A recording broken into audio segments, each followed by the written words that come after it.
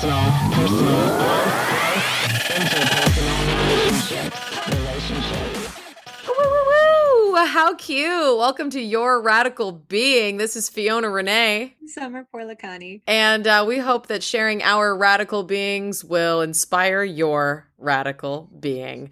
Summer's wearing a really cute top today. Sexuality is everything. I didn't realize that that's what we're about to talk about. Like, I just put it on. I'm not thinking about what we were going to say tonight. Yeah, because last week we discussed sexuality being the topic of the episode, and there was just too much to say. You know, we didn't even get to our personal, dark, intimate. Talked about how to get there. We didn't actually get there. I do want to say that this shirt is made by my colleague, Moon Tower Counseling. I don't even know if it's an underscore or if it's just the whole name, but I will put it in our caption, like how to find Adam Marr, who made this t-shirt. So cute. It's very cute. It's like the School of Rock. Yeah, very cute. So Summer's wearing that. Oh, I'm wearing... What is this? I don't even know. Hold on. You don't know what the band Poison is? I couldn't read it. But yes, Come on. It's a Poison band shirt and a baseball cap that you're wearing backwards with more beach hair, I assume. Yeah, you know, I'm in Hawaii now, so I just got nonstop beach hair. Like your hair's always dirty and my hair is always way too clean and it looks so frizzy when we record. People have gotten used to it by now. We're on episode 5. They're all used to it. We're not impressing anybody anymore. Yeah, we're looking cute. So I want to talk about like, we kind of dipped into vanilla last week and the differences between kink and vanilla and poly and monogamous, pan, and all of these things that really kind of like help us identify our sexuality and our sexual orientations. I guess it's not allowed to say preferences anymore. I have my own views on that because chocolate and vanilla are for me preferences, but we will talk about it. Summer, tell me, what do you think is, as a sex therapist, what has been the most common question that you have received, or maybe a common problem that you have encountered? With my niche specifically being, kind of the more alternative sexual stuff, right? So I often have a lot of couples that are like established relationships, right, that want to open up their relationship, and their question is like, can we be poly after being monogamous? Like that being kind of the more common question I think that I've received in my line of work. And my answer is not that we like, whether someone can or can't be poly. It's a matter of like, can you unlearn the toxic stuff you've learned in monogamy and then like going from there? Toxic monogamy. I'm liking that. So we just got to unlearn that. And then, then it's again preference, right? So what about going back? What about going back from poly to monogamous? Is that a thing? That's not a thing that I often have worked with, but I mean, people open and close their relationships, or they're poly but monogamous, like belief versus practice, lifestyle, right? So in my marriage, whenever we started with an open marriage, and then in that I was like, oh shit, I think I'm poly. I had a monogamous husband, and so and he stayed with me for like 2.5 years while I explored the poly world and like realized that it was truly poly. And so he even dated. By the time that we separated, he had a girlfriend as someone who was monogamous. So I always say like he practiced poly, but he just really wasn't poly. And that really why we didn't stay together. So I love this concept of what is your belief versus what is your practice. Right. For me, my last long-term relationship was in 2017 to 2018. Mm-hmm. And do you like that I'm confirming your relationship? Yeah. Well, you know more than me. She keeps dibs on me. And at the time I was really playing around with the concept of polyamory and really believing that that's what I found to be more true. That's what I believed in. But over the past couple of years, what I've come to realize is that it's just too difficult for me to practice. That I believe in polyamory, that I think that is what's right for people, or for me at least. But I am too busy and too, conflicted with, commitment is a thing. Yeah. So being committed to more than one person is just time consuming and difficult. And so, although my belief is polyamorous, my practice is monogamous. Yeah. Yeah. So, No, I compare it to religion, right? Like you can be religious and like not go to church every Sunday or temple, like it's just like you don't have to do all the things. You can celebrate just during the holidays. You could you could be in a monogamous relationship or really like believe in the poly mindset of like you can love multiple people, but then you could also in that monogamous relationship be monogamish and like maybe occasionally have a threesome with your partner. It's like it's all fluid, baby. We talked about the spectrum. yes, it's so fluid. Yeah. And so I wonder if the viewers would like to hear, or the listeners would like to hear kind of some of our experiences in discovering these things about ourselves. I know that my bout with sexuality, I lost my virginity at 13, you guys. So I didn't even kiss a boy at that point. Like, I'm sorry, what did you just say? I don't think I think I was 13 or 14. Like it was definitely like the end of the 8th grade school year where I pecked somebody for the first time. I didn't even make out with anyone until I was a sophomore in high school. And you had already had sex. And I was over here like writing in my journal after my first peck and being like, I pushed Randy, I can't remember his last name, but I pushed Randy down on the playground in kindergarten and gave him a sloppy one on the mouth, and then got in a lot of trouble because Randy did not consent to that sloppy kiss. Kindergarten sloppy kisses. Yeah, non-consensual. I was a bully, obviously. I wasn't a full-time bully. I got bullied a lot, and then I took it out on other people. So yeah, I lost it early, and I kind of say that I lost it multiple times. Okay. Yeah. Being 13 years old, I didn't really know my own abilities to consent. People talk about multiple, I do also want to at one point talk about how virginity is just bullshit, right? I mentioned that in the last episode, but it's like the idea of someone who's only had sex whenever they've been on substances, and then someone who has sober sex for the first time. Like that's a whole new way of having sex. So yeah, and I think that's what it was. I lost my sober virginity after I lost my non-sober virginity. All the virginities, and it was really interesting how I now look back on my sexual growth and all of the things that I maybe was once into, things that turned me on 10 years ago that no longer turn me on, and how that parallels with my relationship with myself, and how that, what my kinks have changed from and to. So I wonder, have you had an experience? We've just totally switched places. Yeah. So yeah, I'm vanilla, boring. What happened to me? Am I fun still? I sucked it out of you. I was like an Ariel, and you're like an Ursula, and you just sucked all the fun out of me. Ursula could be hot. Yeah. Ursula's hot. Hot. She's a bad bitch. Yeah. I was like, wait a minute. Yeah. Tentacle porn. Sure. For sure. Yeah. Yeah. So when was it that you kind of switched into your explorative, kinky self? Well, my sexual debut, which is what we've decided is going to be the new term, virginity, right? Like it's going to replace that. My sexual debut was at 16, and I like so many others thought I was going to wait until marriage. And so whenever I had sex with my high school partner, I was like, this is clearly the only person I'm going to have sex with. That's all, And so like, there's a lot of my early 20s, like 1920 timeframe, right? That I was just like, once that relationship was over, I was like, what do I do now? Like, what am I a 3-date person? Like, when is it okay for me to have sex? And like, what am I open to? And like, am I just going to find the actual person for me the rest of my life? So it's like, who is that person? Like that was me like 19. And then I met my husband at 20, and it was 5 years into our 10-year relationship that we like officially opened our marriage. And it was actually right after we got engaged, like 3 years in. I was very young when I got married. We were both very young. Mm-hmm. But it was right after we got engaged that I had that like Monica Geller moment from Friends where she was just like, is this the only person I'm going to have sex with for the rest of my life?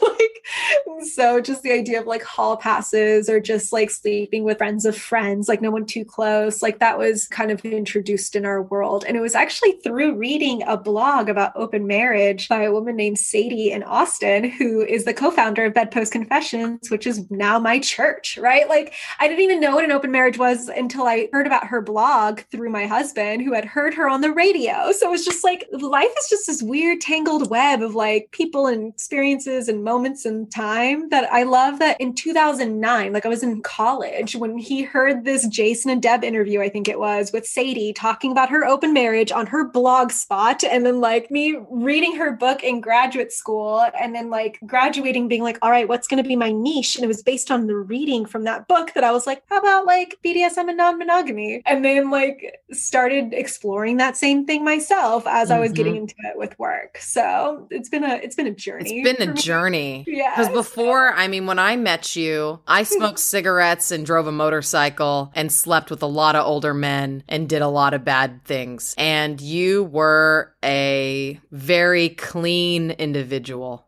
I feel like I have no idea how we ended up friends. Like, well, I think the opposite attract thing is real, where I admired you and your ability to be kind of a good person, right? I wanted to know what that was like. You've never told me this. Like, I've never been like, why were you my friend in high school? Because you were very smart, you were very articulate, you were very good, and you had fear. Yes. And I was the opposite.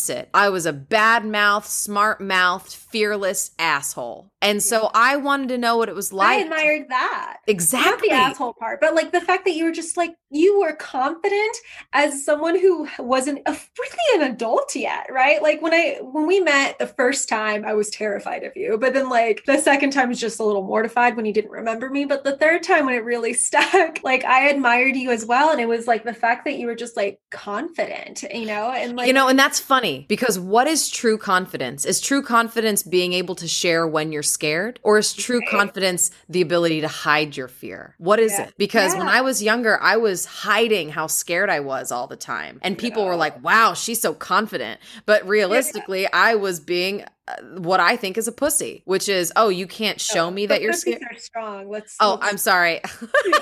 I was like, let's just talk about how they're the strongest fucking thing in the world. Right? You're very right. Let me correct my language. I thought that I was being weak. Right? By showing fear. And realistically, now that I'm older, I'm like, oh, hold on. The bravest person in the room is the person that's able to say they're scared. Yeah. It's a little different. Fear quote. Yeah. That is what I liked about you. So we were just like opposites in that for sure. And now we have switched. Summer's a dirty little bitch. And I am just I'm an angel, y'all. I'm an angel now. Yeah, I basically have to like talking yourself out of things where you're like, is it all right that I like am into this? Is it okay that I like want to do this with this person that I just met? And I'm like, yes, of course it's okay. Everything's all right. Like whatever you want. So yeah. It is crazy how we change. Fluidity. We're on that spectrum, bro. I think now I've noticed that I used to really, really be into some pretty heavy physical abuse during sex. Like I mean, ragdoll style, like being thrown around like a ragdoll. Yeah, and also like punch me in the face, fish hook my mouth, smack me around, tell me you hate me, choke me out. Throw me against the wall. I mean, it was abusive. I really want to say something that I think is the wildest thing you've ever done, but it was not in the list of things you just said. Oh, go on. It's, I don't know. Oh, yeah, the gun. Yes, I was like, finger gun. Oh, yeah. I had a partner put a gun in me. Yeah. Because I thought that was cool. I remember being so freaked out when you told me that. I was like, I would never. Right? And now I would never. Yeah. But yeah. you. I would still. I know. Fake gun. There's still a lot of things that I think I've done that you would have been like, no. Like you joined me at a kink party one time and I was doing the thing that I was like most afraid of. Summer. Can we talk about that? Yeah, absolutely. I have videos of it. I got proof, you guys. I videotape that shit. No, I can definitely use a sign for anyone who's watching. Oh yes, please. I think we should have put that sign up a long time ago. But do you want to read it for our viewers? This podcast contains mature language and themes, so please use discretion around children, seniors, and judgy people. Thank you and cheers. Summer, is a very delicate human being. She's like 105 pounds, and it doesn't matter.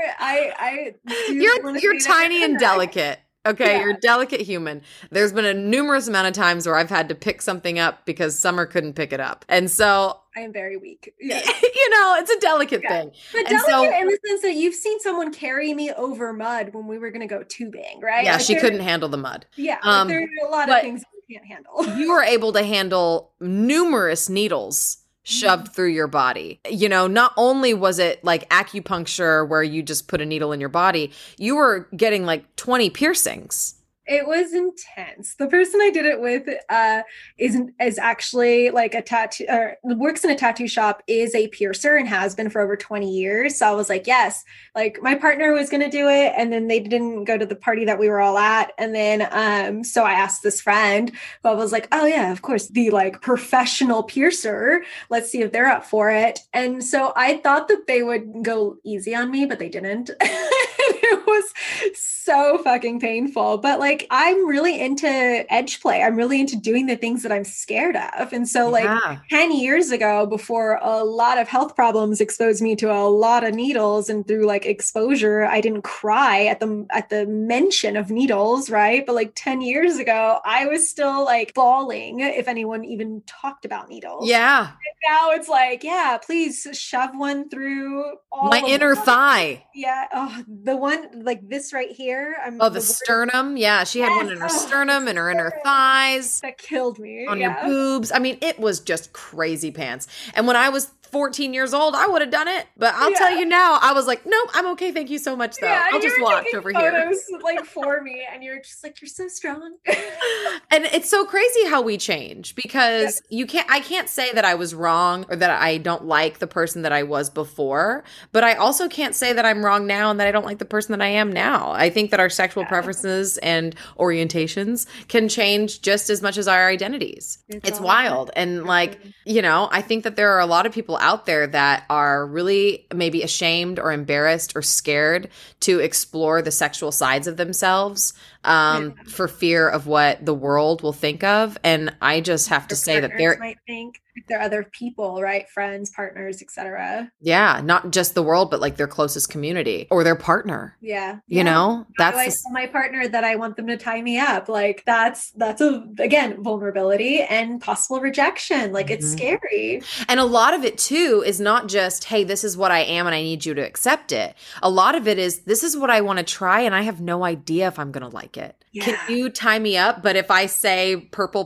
can we take me the fuck down because I don't like it? I don't want it. Yeah. That's so scary, because processing with someone is so much more vulnerable than just telling them something that they may not like, which is already vulnerable. Yeah. Cause like, not everyone is this way, but like for me, it takes so much trust. The same piercer friend says that trust is his kink. And I like love that, and so for me, so much of my exploring the things that I was really terrified of was the trust I established with a partner that was where I could let go. It was the first time in my life that like my intrusive thoughts, because my obsessive compulsive disorder is most times debilitating, right? Like it's like I have a lot of the pure O of OCD. So it's a lot of like mental compulsions and like reading and researching, and then the intrusive thoughts that almost always lead to death, right? So it's like super intense. But it was the first time in my life that like by trusting someone else and exploring something as like hardcore as the things that we did when it comes to like the stuff in BDSM that we liked, like it was a lot of the things that most of the time scared me,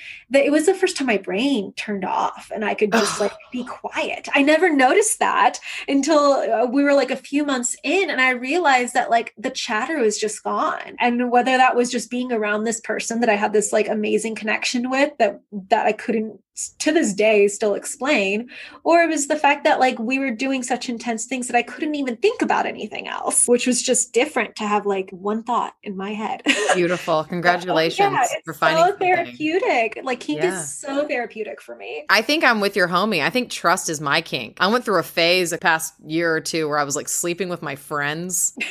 You know, I understand that. You remember that. I was like, hey, you're like some of my closest friends. I'm going to start sleeping with you. I'm so sorry. I shouldn't have done that. I'm so sorry. I probably shouldn't have done that. If they knew, right? I think it's important that if you said, this is what I need, and as my friend, like, I trust you, would you like to like get in my bed every so often? Like, that's totally fine. That's how I, in fact, really processed a breakup where like my trust was incredibly betrayed when I found out the partner that I'd been with for 2 years cheated on me the entire time. And I was like, I don't know how to be vulnerable with yeah, can I sleep with my friend? I think mine was a bit different. I think I just thought I was in love with all of them. I was like, oh my God, you're my friend and I trust you and I want to have sex with you. Now I must be in love with you.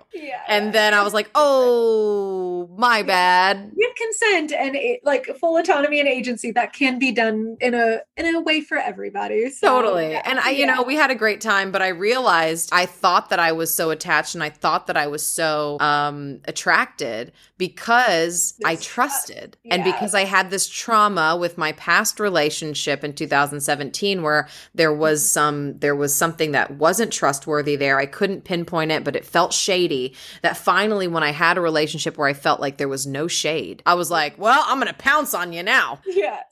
And I realized now, 2 years later, I'm like, oh, okay, so where's my middle ground? Where's like, okay, I don't want to sleep with you because I trust you. And I'm not going to sleep with you if I don't trust you. And what now am I looking for? Oh man. And trust is something that's built, right? So it's like how, for me, and I'm not like this anymore because of health stuff, right? Like it's really difficult for me to get to a place where I feel comfortable just like jumping into bed with someone. But before it was like, I need to make sure that there's chemistry here. So, the 19-year-old me who was like, am I a 3-date person? Like, what am I? I'm like, no, first date. Like I need to make sure that the chemistry is there. If we kiss and I'm not feeling it, goodbye. It doesn't matter that we just had a 4-hour date. And so, if it got that far, to me was like the thing that I had to double check before we went forward, before I wasted my time. Right. So it's interesting because trust is built with time. It's like, when you're rebuilding it, it's always like there's 3 steps when you're rebuilding trust. But to me in general, it's just the idea of like reliability. So it's like you say what you're going to do, you do what you said you were going to do, and then time.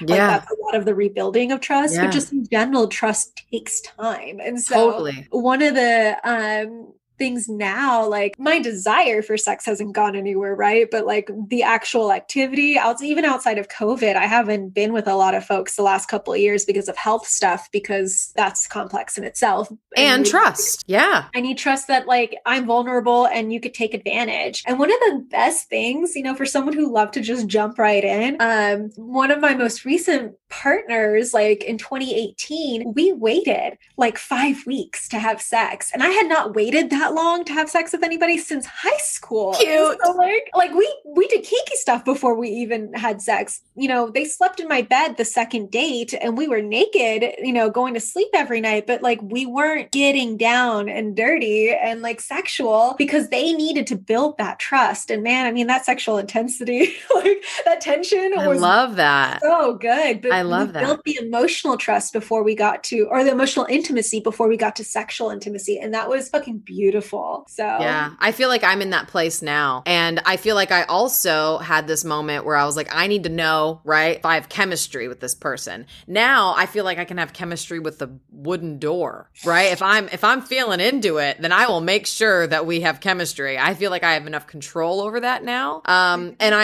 we have a mutual friend that you and I both know, who he had a first night with a guy and was like, nope, no chemistry. And then actually 2 friends recently have told me that their first night had no chemistry. And then over the past like 6 weeks, they've built a sexual chemistry, just like we build emotional trust. Yeah. So there's no right answer. That is like comfort, right? Like people are so awkward, and they don't know how to talk about it, like we've already talked about. It's like just the fumbliness of like, if you have good sex on the first time, like it's only going to get better. If it was fumbly the first time, but you still want to know more about that person and to get to know them, like it can get better. Like just the idea. Or unless they're a one-trick pony and the first time was great, but they don't know anything else. Oh yeah, they work. That exists too.